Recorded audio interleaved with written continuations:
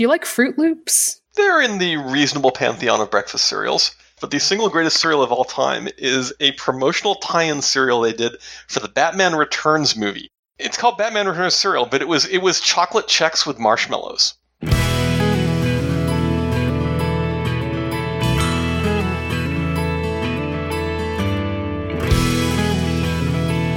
Hello and welcome to JudgeCast. My name is Jess Dunks, and with me, as always, I've got Brogan King. Greetings.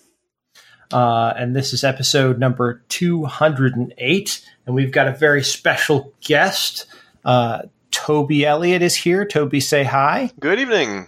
Good evening, or good morning, or afternoon, or whenever you're listening to this today.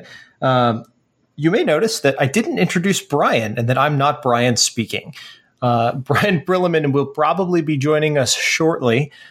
He was delayed this evening when we're recording, but we're going to forge ahead until he shows up, and we're just going to get on with our topic. I really wanted you to introduce Brian as the special guest. Like special guest Brian Brilleman. Yeah, slow roll introducing Brian. It's okay. Toby's cool too. Well, Toby's great, actually. He's Toby has a lot of jobs and former jobs in the judge program. Toby, do you want to introduce yourself with what you currently do now? What I currently do now is rest on my laurels a little bit. Nothing wrong with that. You're not wrong. I have a lot of formers in my titles. I've been judging since 2000, and I still do tournaments periodically, and I still am in charge of Magic Judge Policy. So I do the IPG, I work with Scott Larrabee on the MTR, and just generally act as a consultant for policy needs. I didn't mean to imply there was anything wrong with having formers in your I had some great times in the judge program. Still do. You're still a level 3 judge, which is that's not nothing. Yeah, that's nothing to sneeze at. And you used to be a level 5 judge, for anybody that doesn't know. You are also formerly a program coordinator, and formerly a Grand Prix head judge, and formerly a Pro Tour head judge. I believe for now I still hold the record for the most Pro Tours head judged, although I'm pretty sure Kevin will beat me one of these days. Oh, well, he's going to beat everybody at everything, I think, someday. The topic that we've brought you on to discuss today, Toby, as you know, is about loops. Do you like Fruit Loops? They're in the reasonable pantheon of breakfast cereals. The reasonable pantheon. Can we have... I would not go and hunt them down at the grocery store, but if somebody's offering a bowl, I will totally have them. You've organized your breakfast cereals into pantheons based on how reasonable they are? Well, just in terms of how much I'm going to go out of my way to go and hunt it down. I want this as a cartoon now, very badly, of all the cereals as gods and goddesses. Anyway. Well, the single greatest cereal of all time, we'll just start right now and digress on stuff, but the single greatest cereal of all time is a promotional tie-in cereal they did for the Batman Returns movie. What is it called? It's called Batman Returns cereal, but it was chocolate Chex with marshmallows. That sounds great, actually. It was fantastic. And they couldn't even come up with some sort of clever name for it. Oh no! They were bat marshmallows, so bat-shaped marshmallows. Even better. This sounds vaguely familiar. Even batter. Batter? Oh yeah. Anyway, looping back around. Fruit Loops. So yeah, we're looping back around to Fruit Loops. So as we mentioned, the topic today is going to be loops, which is one that we've been promising for a while. Brian keeps saying that every episode is going to be about loops, and then it's not. But here we are, actually talking about loops, since we somewhat recently had an update to tournament policy about it. But before we get to that, let's talk about what loops are. What is a loop at all? And in case anybody's not quite familiar with that. Loops are basically just a set of actions that can be repeated either indefinitely or for a certain number of iterations until they can't be anymore. And they're often described as a shortcut. They're kind of a type of shortcut. And basically, when a player has something they can do, forever ad nauseum, except for the card ad nauseum. That's not what I meant. I was going to say ad nauseum, huh? They can propose a shortcut to just keep doing it, and often that's a loop. There are several types of loops, and we're going to get into them. But for example, if you have a creature card that taps to produce a token, and another card that untaps all your creatures when a creature enters the battlefield, you could just keep doing that as long as you wanted to, because the creature will untap every time you tap it to make another token. And that's one example of an infinite loop. You just get to do that as many times as you would like. You can choose to repeat that over and over again if your opponent wants to say, yeah, okay, go ahead and do that. Yeah, it's redundant over and over again. Loops are also mentioned in the comprehensive rules, which is kind of, I don't know that I would have expected that, because like it feels very much in the realm of tournament rules. Right. I mean? It doesn't feel like it's a rules thing. It feels like this is how you can interact with it as a player, like interacting with another person as opposed to interacting with the game. So we actually had fairly extensive discussions about that when we did the last revision. It turns out that you're absolutely correct. Loops are really a communication construct. They're about how you communicate a thing in Magic, which is more abstract than just I take this action. And so it made sense to me that they go in the communication rules. We went back and forth over whether we also needed them in the comprehensive rules. And the eventual decision was there were a couple of reasons for it. The primary one is that Eli felt that even unsanctioned events needed some guidance on how to handle rules, and the MTR only technically applies to sanctioned events. So if you're playing at home with your friends, technically you don't really need it in the comprehensive rules, because we actually don't care. You can come to whatever agreement you want with your friends as to how you're going to play this. But we figured a little bit of guidance in the comprehensive rules, which is the place they'd most likely go and look for them, would not be amiss, which is why there's sort of this very abbreviated section in the CR that then says, for tournaments, go look in the MTR. That makes a lot of sense to me. It's a sort of out for people who are not actually in a tournament, in a way to say, look, friends, that this really is a thing that really exists. Yeah, exactly. So to get to the point where we're executing a loop in a game, a player suggests a combination of actions, and they tell me how many times, well, the opponents, or the opponents plural, the number of times that they would like to do that action. Loops can be fragmented, meaning that each player involved in the loop performs actions independently that result in the same game state over and over and over again.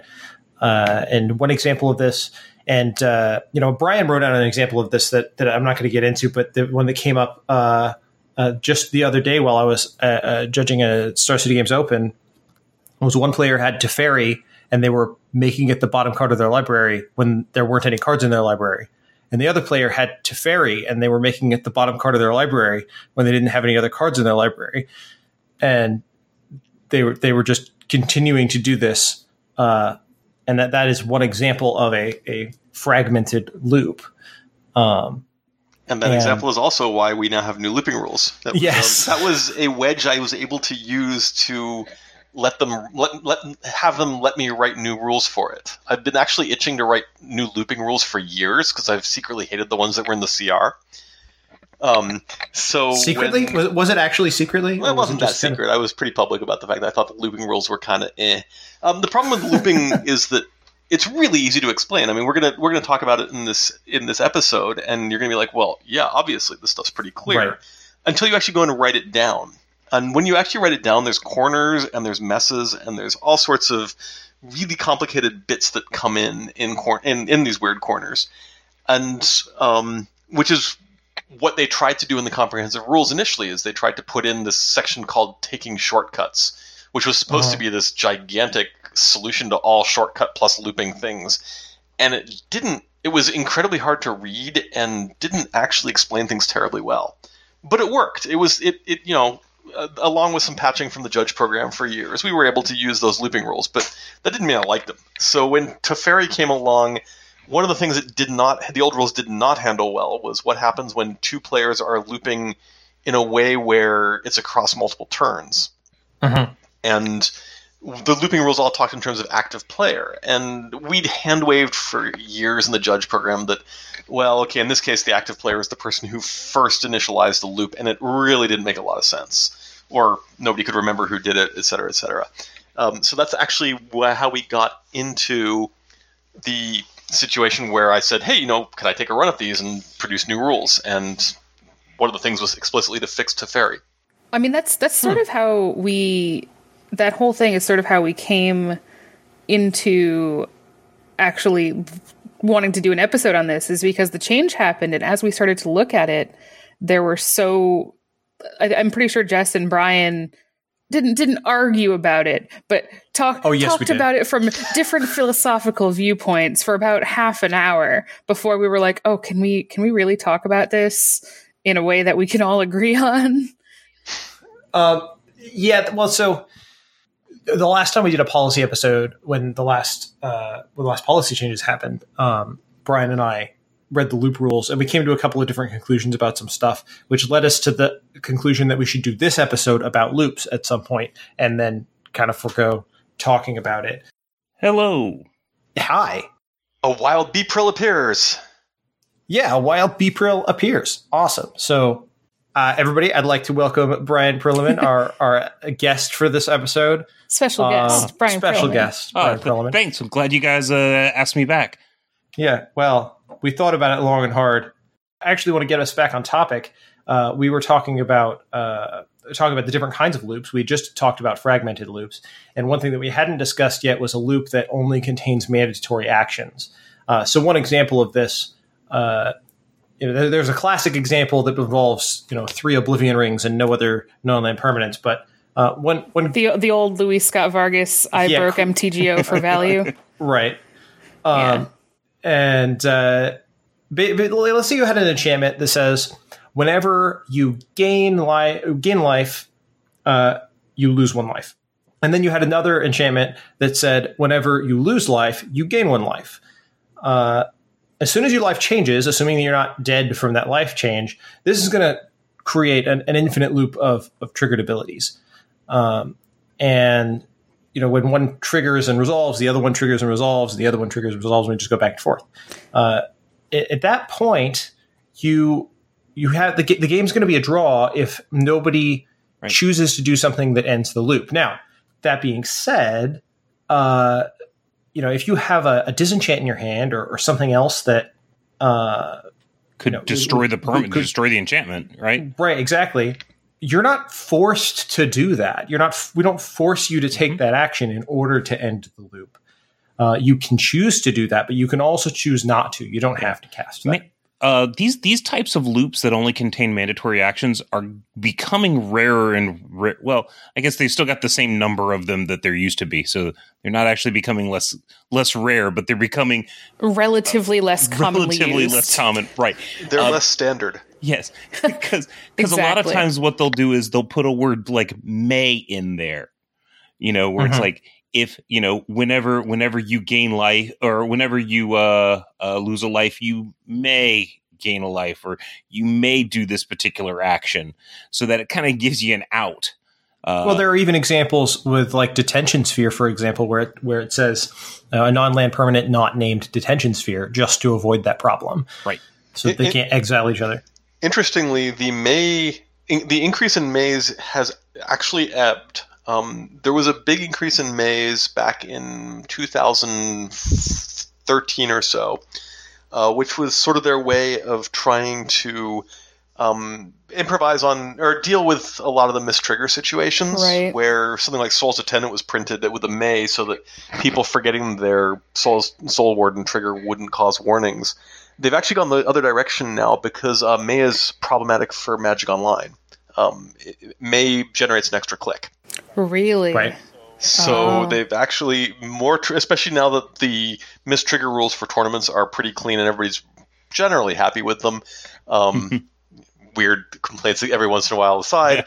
Yeah. Because of that, they're not so worried about what's happening in paper tournaments there, and so it's a pretty nice out for them to just put fewer Mays in so that Magic Online's smoother.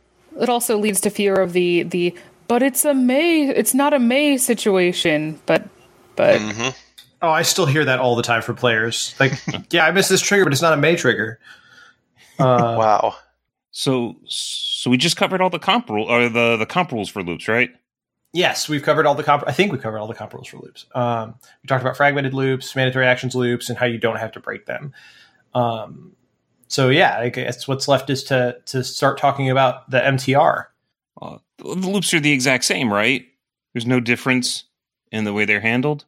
Well, there's a lot. There's more detail, we'll say, in the MTR. Yeah. There's actually a rule in the CR, in the comprehensive rules, that says tournaments use a modified version of these rules. Please go see this other document, because tournament rules, because the comprehensive rules of Magic allow the tournament rules to modify the comprehensive rules. Right. So speaking of that, I have an important. It's not related to loops, but it's a quick question for Toby about this rule with tournament rules taking precedence. Mm-hmm. And that is in a game with single elimination, we add a state-based action when we go to sudden death. Yes.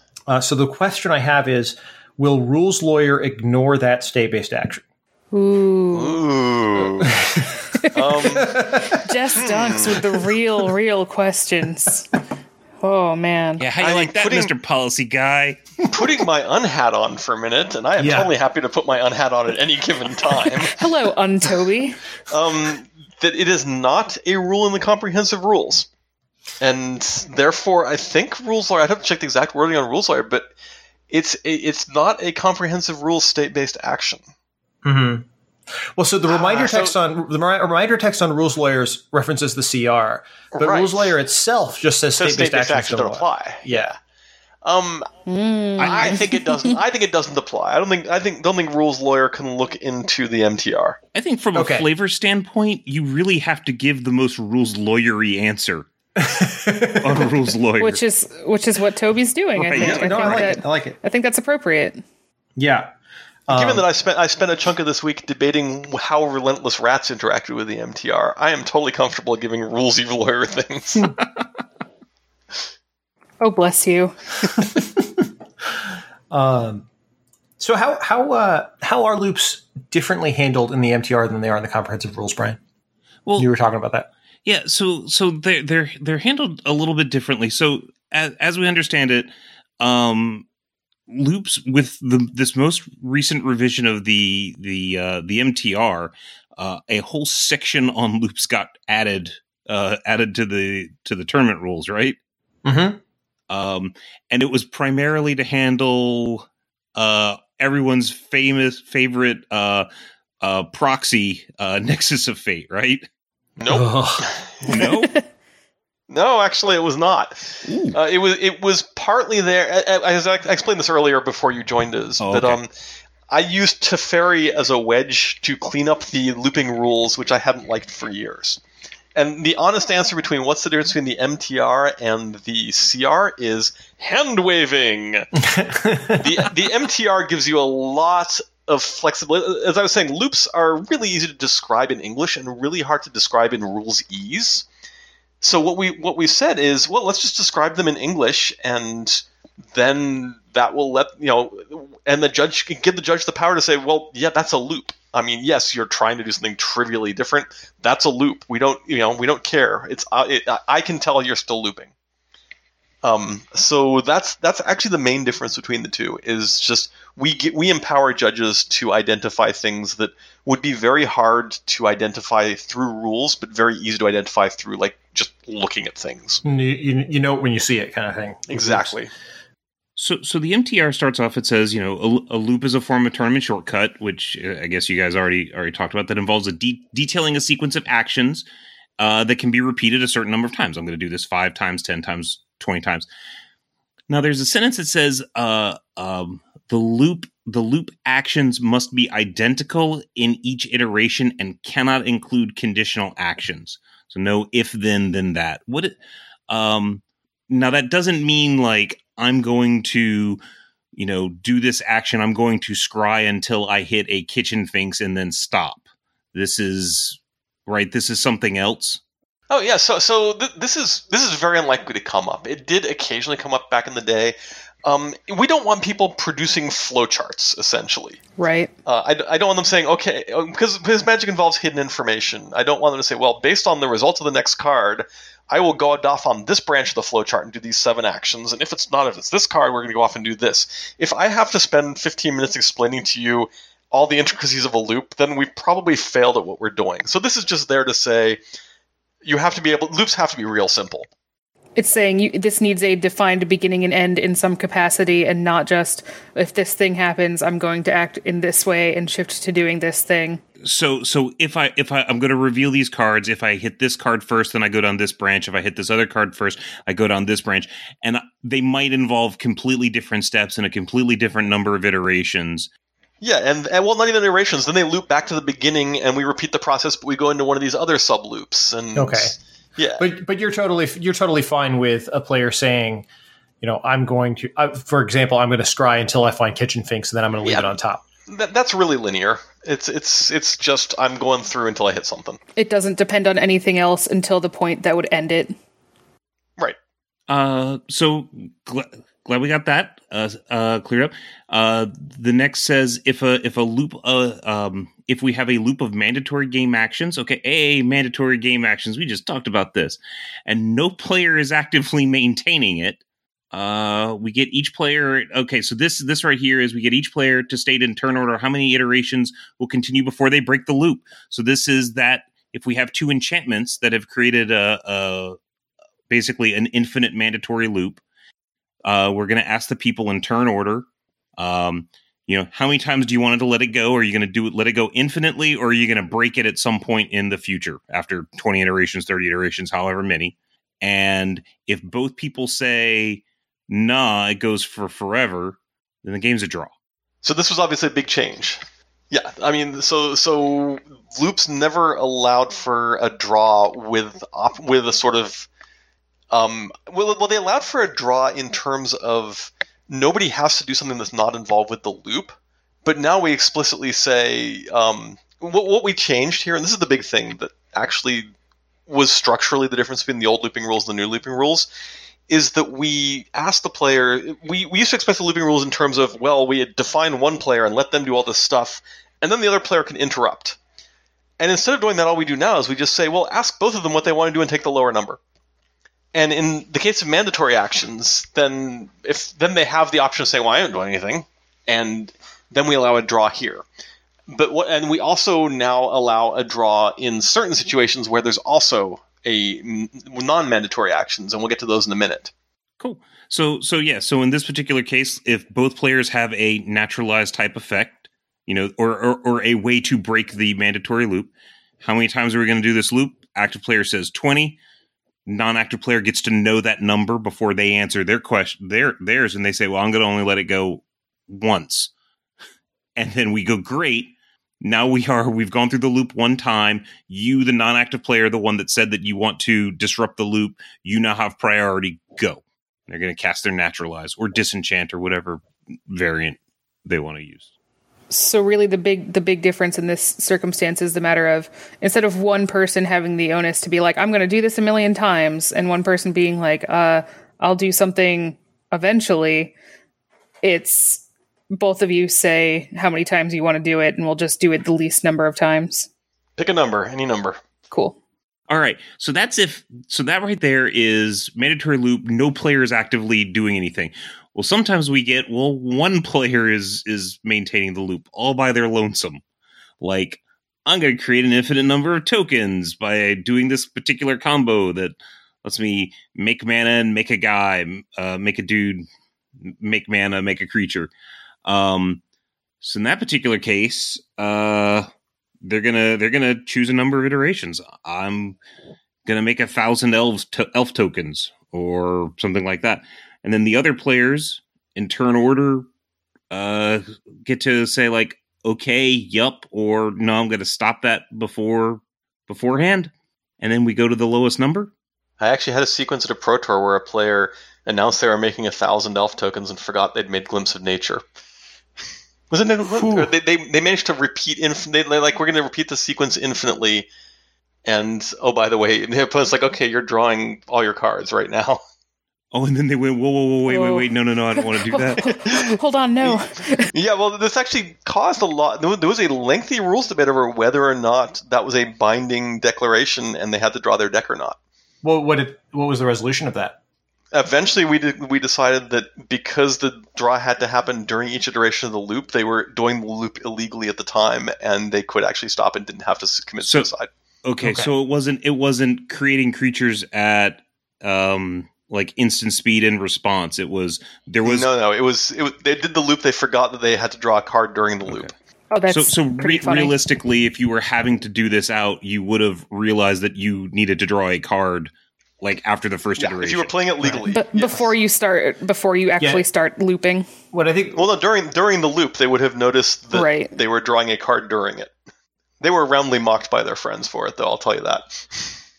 So we talked about one player maintaining the loop, and now we're going to talk about if two or more players are involved in maintaining the loop, but it's inside the same player's turn. So if we have that situation, then each player in turn order chooses a number of iterations to perform, and then the game goes to the lowest number of iterations.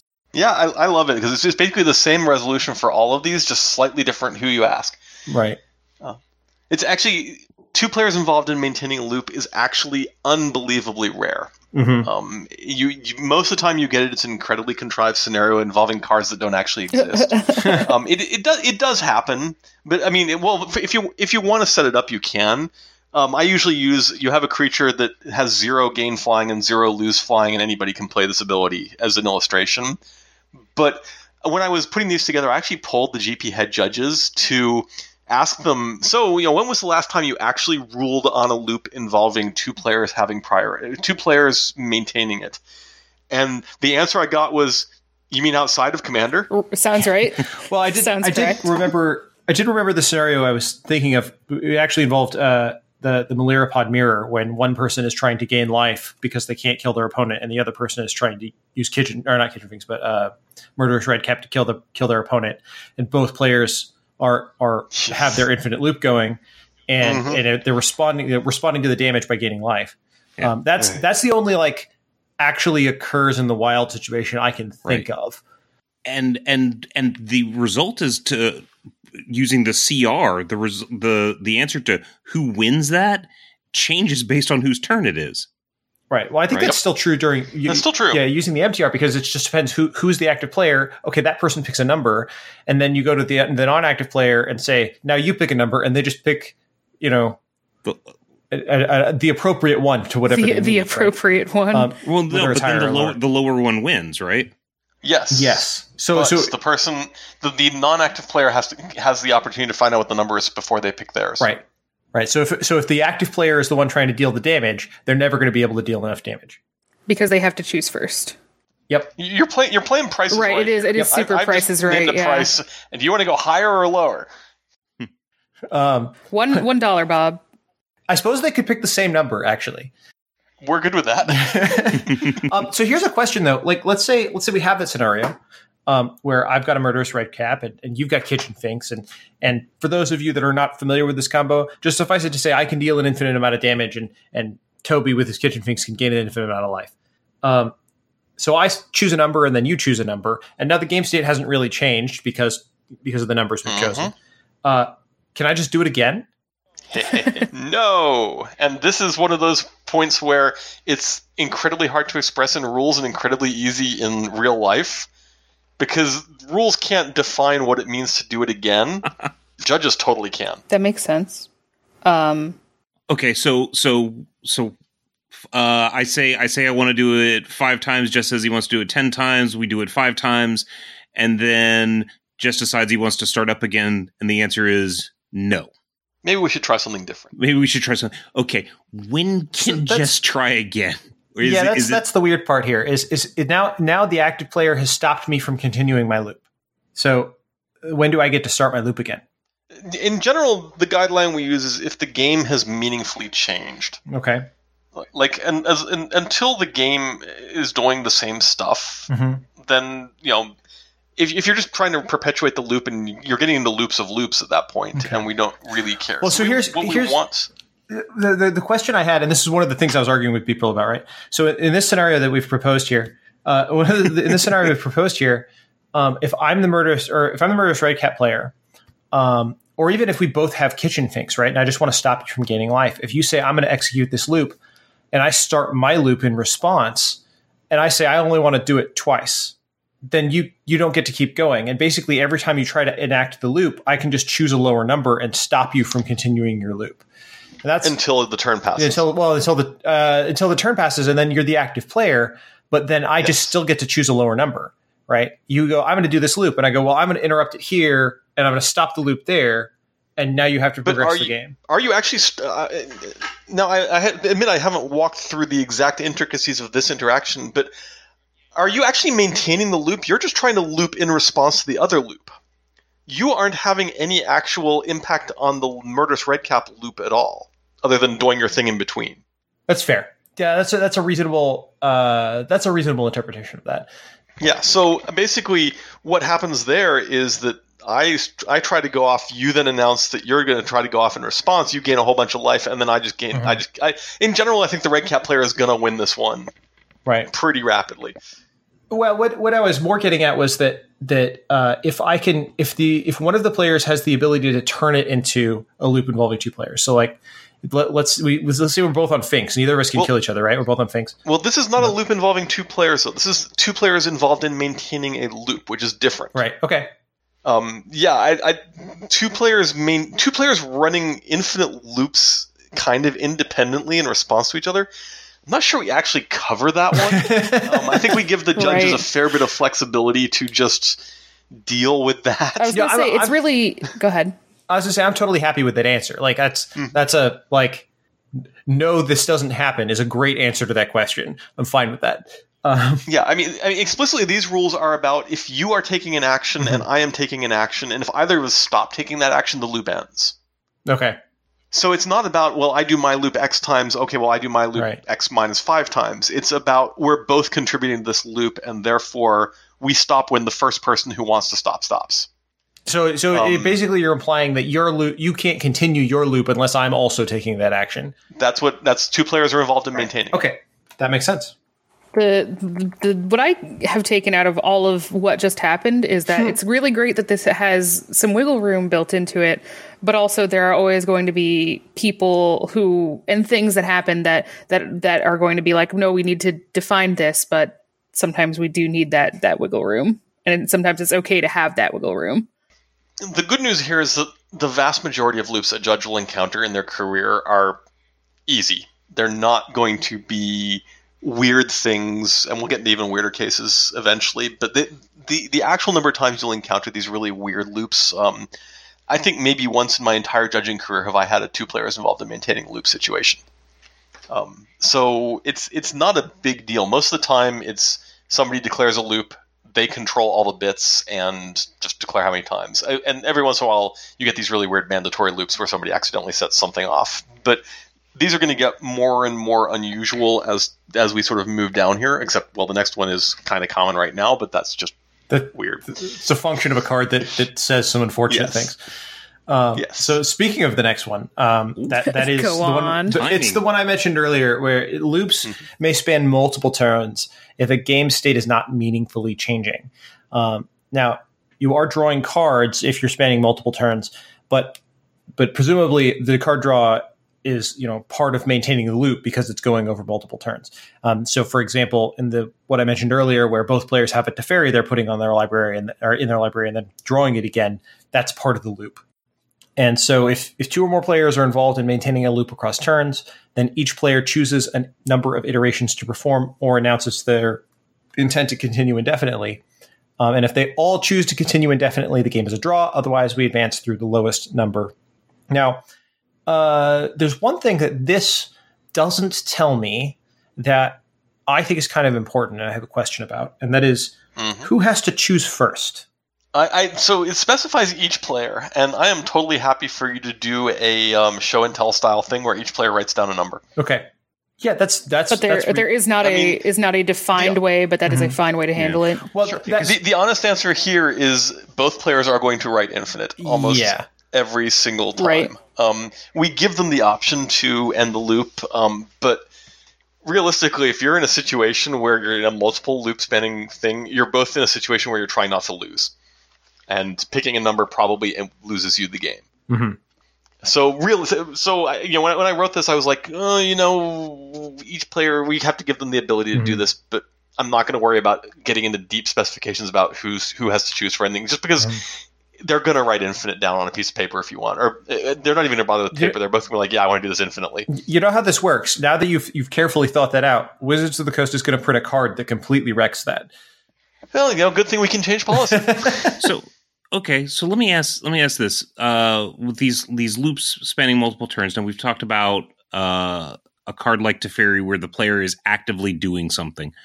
Does it still count? I believe the answer is going to be yes. That if one of the players is inactively maintaining the loop, i.e., they have something like a Platinum Angel out or one of those can't lose the game Lich cards, and they're just basically sitting there, not able to do anything. And so, I'm tucking my Teferi, and you are just saying go. That's also a loop, correct? It is a loop, but only one person's controlling that loop. Okay. So the other person is involved, but is not actually... Yeah, if you look at the criteria here, 2 or more players are involved in maintaining a loop. The Platinum Angel player isn't maintaining a loop. They're just sitting there. The easy way to figure this out is asking the Platinum Angel player, how many turns do you want to do this, is meaningless. Because they can't stop. Okay. I can't say, I want my Platinum Angel in play for 15 turns and then I'll stop. So only one player is actually involved in that particular loop. Okay. Well, I was asking because it seemed to fall through a little bit in the sense of we've got if one player is involved in maintaining the loop, that while it doesn't explicitly say whether it is or is not does or does not span turns, the assumption was that since we had a little bit later down where it's like, if it does span turns, then this. So there's a little question there, but okay. Yeah, only one player there is actually looping.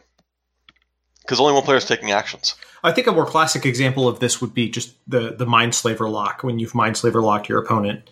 Well, Mindslaver locks are weird. Because, But even they're in a hypothetical best case scenario here, one player is controlling this loop, even though there might be other actions that are taking place. Yeah, technically, realistically, that is true. Technically, Mindslaver's not ever a loop, which is awful and kind of should be, but because there's a new card arriving every turn, and there's the opportunity for misplays, and there's the opportunity... It is theoretically possible that I could suddenly draw a card I couldn't cast, and that could trigger a set of other actions, and there are incredibly unlikely scenarios that would get you out of a Mindslaver lock. So you can't just be like, well, I'm taking all of your turns for the rest of the game, because you actually have to make... This is actually a good example of a if this, then that. You can't if this, then that out of a Mindslaver because, well, this turn I'm going to do this and I'm going to play it, but if I can't play it, I'm going to discard one of these cards. Suddenly you're into this complex flowchart. So you can't actually Mindslaver loop, which is really annoying. Yeah, it is. I'll agree with that. Fortunately, it doesn't come up that often in competitive play. Well, yeah, and usually by the time you're Mindslaver locked, you'll concede to the inevitable or just whip through it very quickly. So it's not a huge tournament problem. Right. But it is technically not a loop.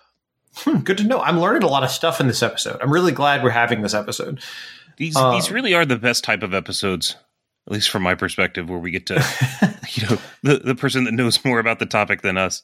Yeah. So the next one is a player. It says a player intervening during a loop may specify that one of the iterations of the loop is only partially performed in order able to take an action at the appropriate point.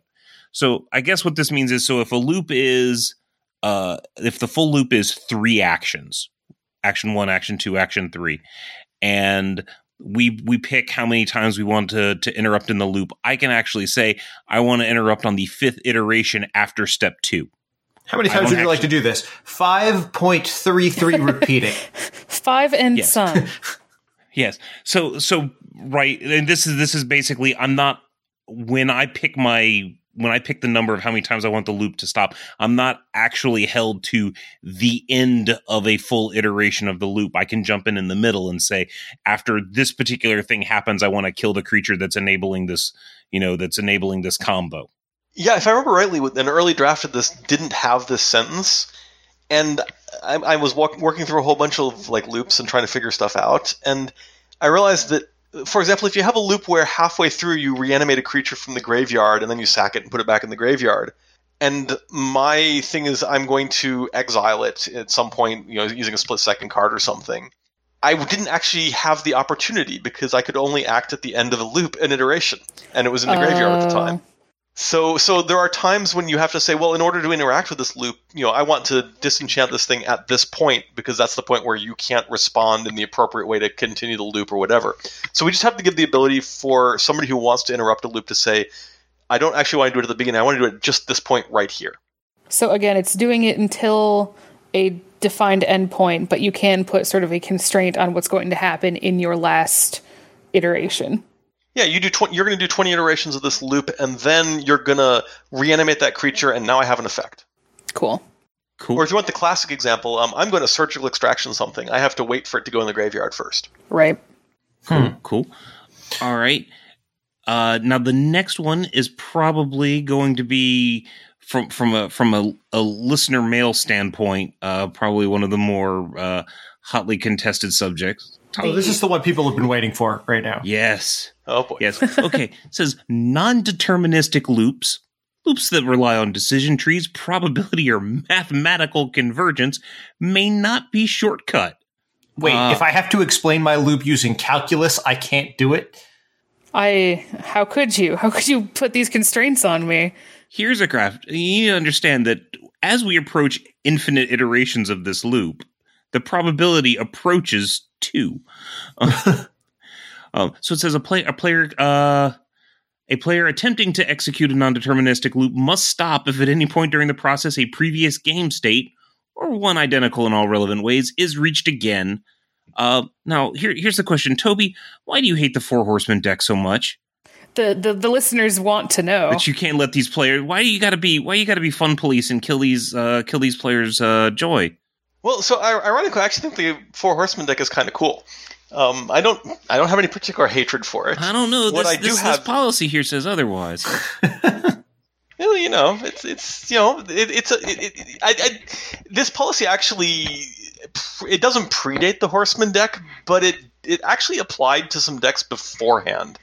In effect, outside of the Horseman deck, this used to be a much more common, but it used to be a more common occurrence because Gaia's Blessing was a tournament card for a long time. And we used to have, infinite debates about Gaia's Blessing versus Infinite Mill. Basically, when it's milled from your library, shuffle your library in. Your graveyard. And so this was actually a massive question for many, many, many years because people wanted to know, well, can I just infinitely mill them until we hit a scenario where there's only 3 Gaia's Blessings left in their library, however many Gaia's Blessings they have? And the answer historically was no, we do not want to deal with it. And the fundamental answer for why this rule's in place is there's actually several sort of compound pieces, but they all boil down to we want to be pragmatic here. It is theoretically possible we could write some rules that make the Horseman deck legal, and then somebody comes along with an even more convoluted combination that they have to spend forever demonstrating with mathematical proofs that this deck will, in fact, win given an infinite number of iterations and everything else. And then we have the secondary problem of what happens when your opponent wants to interact with your loop. If you can't tell me a situation you're going to be in at any given point, if I say, well, I'm going to loop until I've gotten 4 Narcomoebas out before an Emrakul, and my opponent's like, well, I want to loop when there's only 2 Narcomoebas and the Emrakul's just been revealed or something. I want to intervene then. How are we going to know which is going to happen first? So there's a lot of sort of really messy things associated with these non-deterministic loops. It gets even more fun when you have loops. What do we do with a loop that doesn't converge to a winning probability of 1? That can actually happen. I have produced examples for this in the past. It usually involves Wirefly Hive. Hold on while I look that up. Yeah, I'm looking. Yes. Oh, is that a flip a coin? So if it's the flip a coin, and you create this convoluted situation where your opponent has a bunch of lean and arbiters, where if an artifact comes into play, they gain a life, and you have a Wirefly Hive, and you have to kill them next turn. So at the end of your turn, you can generate infinite mana, and you start and untap your Hive infinitely. It converges to like a 0.4 chance of win. Okay, so Wirefly Hive. 3-tap, flip a coin. If you win the flip, create a 2/2 colorless insect artifact creature token with flying named Wirefly. If you lose the flip, destroy all permanents named Wirefly. Next turn, though, you get a token named Serenity, though. Oh, goodness. I actually once wrote a question for the judge exam that involved Firefly and Serenity. Oh, that's very funny. Putting those two cards together is almost impossible. They have nothing to do with each other, but I was going to do it anyway. That's great. Wow. Do it just to say you did it. So if you look in the question archive, you will find one that involves Firefly and Serenity, and I wrote that. Yeah, email us if you find that. Anyway, back to so the bottom line here is that I was talking to Wizards about what they wanted to do about these, and they're basically like, you should not need a degree in math to figure out whether or not you've won the game. And we could write really convoluted rules, or we could just have a single rule that says if you repeat a game state, you're done. And from a simplicity, we have to get tournaments moving.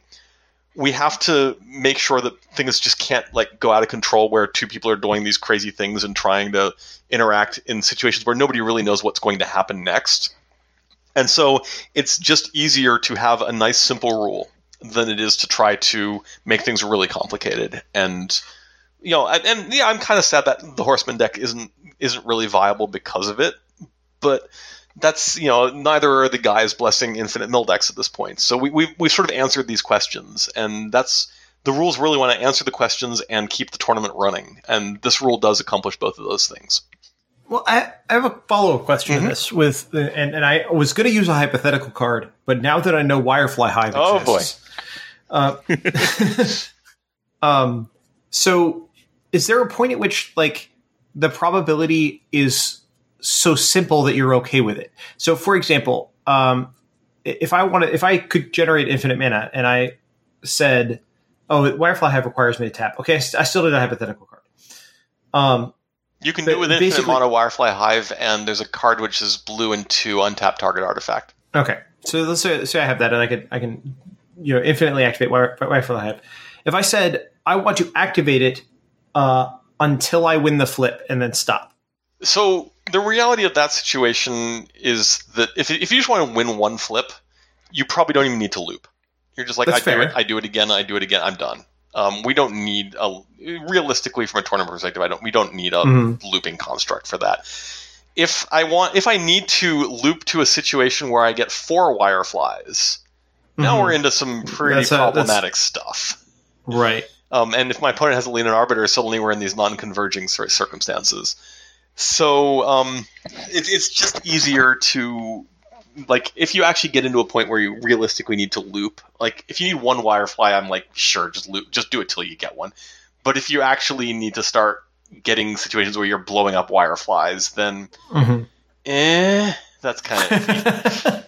Okay. And, these rules do give at least a little bit of leeway for judges to do that now. All right, that's fair. So even though it's technically probably not allowed, in this case, you're okay with it because you don't even really need the loop anyway. Yeah, you don't need the loop. You're just going to do it a couple times, unless you're incredibly unlucky. I've seen some really bad Ralzerics, friend. Oof.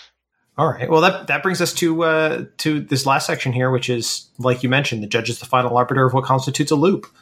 So I guess that answers that question, which is you were like, well, I'm okay with it. And my first thought is, but can you be? Is that allowed? And the answer is yes. Yes, you can be, because you're the final arbiter of what constitutes a loop. And this is also where the phrase Toby was saying earlier about the game changing in a relevant way comes from, saying once a loop has been shortcut, it may not be restarted until the game is changed in a relevant way. And we sort of... relevant? Sorry? Whatever the judge thinks. I'm saying what's relevant, whatever the judge thinks is relevant. Right. Well, just before that, it says you're not allowed to make irrelevant changes between iterations.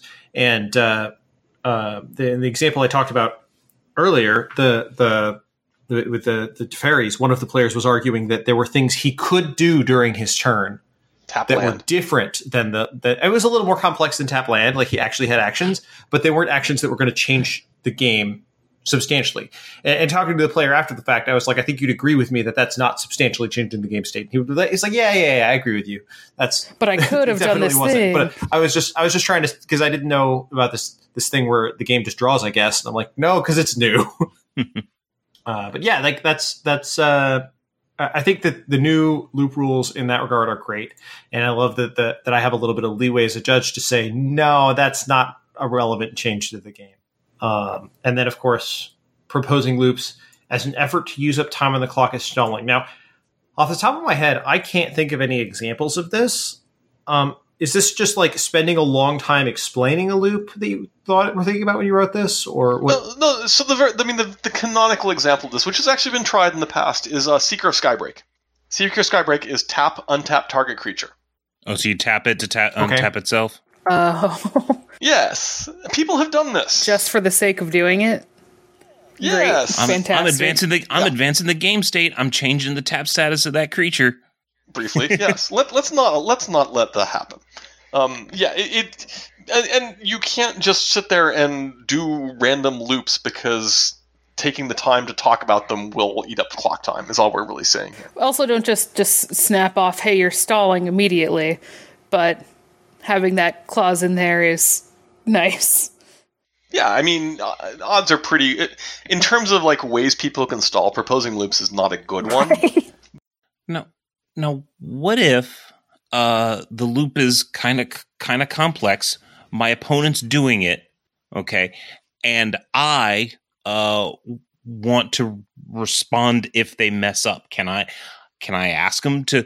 It's like I want them to keep doing it, hoping that they're going to get sloppy at some point and screw up, so that I can get a window of opportunity to take advantage of the situation. So do I have a right to request that? No, once they've demonstrated that they know how to do the thing, it automatically happens every time thereafter correctly. Now, you're welcome to ask them to demonstrate the loop the first time, and I have seen many games lost because the opponent goes, okay, what are you doing? And the guy goes, well, I win with the loop now. Right. And the guy's like, okay, show me the loop. Can't. Yeah, no, I mean, people get decks off the internet. Yeah. They're told, oh, yeah, you just execute the Malira loop, and they're like, and now I've got the Malira loop, and they're like, cool, show me. But once they've done it once, then they've done it, and they know what they're doing, and they've shown you how they're going to do each one, and no fatigue cannot set in, and no, you can't ask them to keep doing it to basically waste time. Mm-hmm.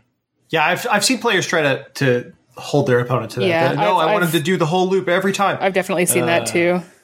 Yeah, you don't get to make them do that. And this gets back a little bit to the non-deterministic loops, is because then the opponent does sometimes want to do things that require the loop to happen, right. And that's a tournament problem. Right. There could be a meaningful reason to make them actually do it, which then makes it not really sustainable to interact with in a tournament. Yes. Well, I just want to say I appreciate that I came in with some questions in this episode that I was like, I don't know if we're going to have good answers to these. And it turns out we did have good answers to them. So, I'm not trying to make it sound like you wouldn't have good answers, but I was wondering how we were going to, handle some of these situations. So I appreciate the level of thought that you've put into this policy. I'm actually a little disappointed because I was hoping you would all have something where I'm like, oh, this is a situation where we might need to address it. And in fact, there are some weird corners I'm aware of that I'm like, this is even now the loop rules don't handle them all that well. I'm almost loath to talk about them because it's like, I don't really want to tell you people about these loops. But I mean, there's at least one major loop.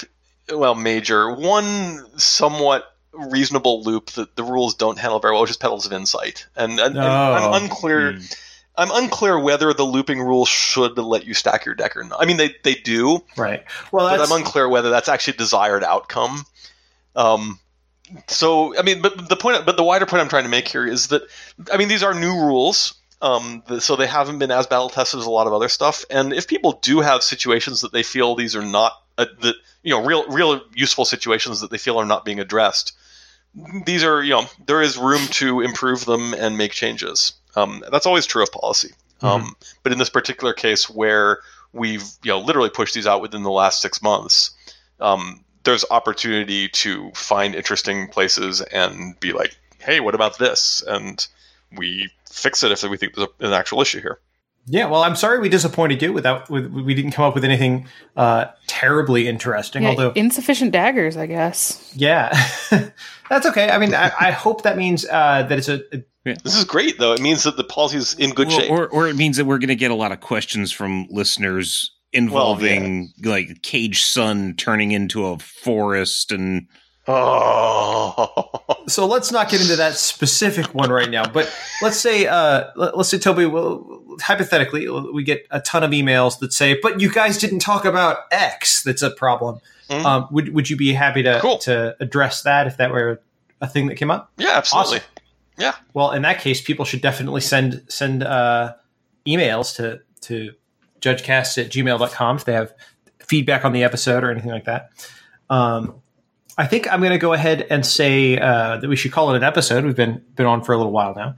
And I'd just like to thank you again, Toby, for coming on. It's a pleasure to have you on the show. Oh, it's been a pleasure. I think it's been like 75 episodes, so I think I was probably overdue. Your last, it's been a little bit longer than that, actually. Your last episode was 122 in June 2015. 3 years. Goodness gracious. And that was about GP Vegas, which... second one? 2015. Okay, so the big one. The big one. Yeah. The expectedly right, big one. Not the one that has lots of fun stories that I don't want to get into right now. Oh God. We could do a whole episode about that as well. Oh, yeah, we easily. Should have Tim Shields on to talk about that at some point. So I would just like to thank our listeners for joining us again for yet another awesome episode. I want to thank both of my co-hosts for coming, although one of them was late. Not going to name names. No, not at all. That'd be Toby. I'm sorry, I had to wash my hair. Oh, yeah, and take out the trash. Yeah. Toby, thanks for joining us. Did you have anything you wanted to plug? Any projects you're part of or anything like that? Not just the usual. As always, policy is an evolving thing, and if people have feedback and thoughts, I'm always happy to hear them. Awesome. All right, well, I want to thank everybody for listening again. You can find our whole archive of podcasts at judgecast.com, as well as a Learn to Judge section that has our episodes that are best for if you are learning how to become a judge.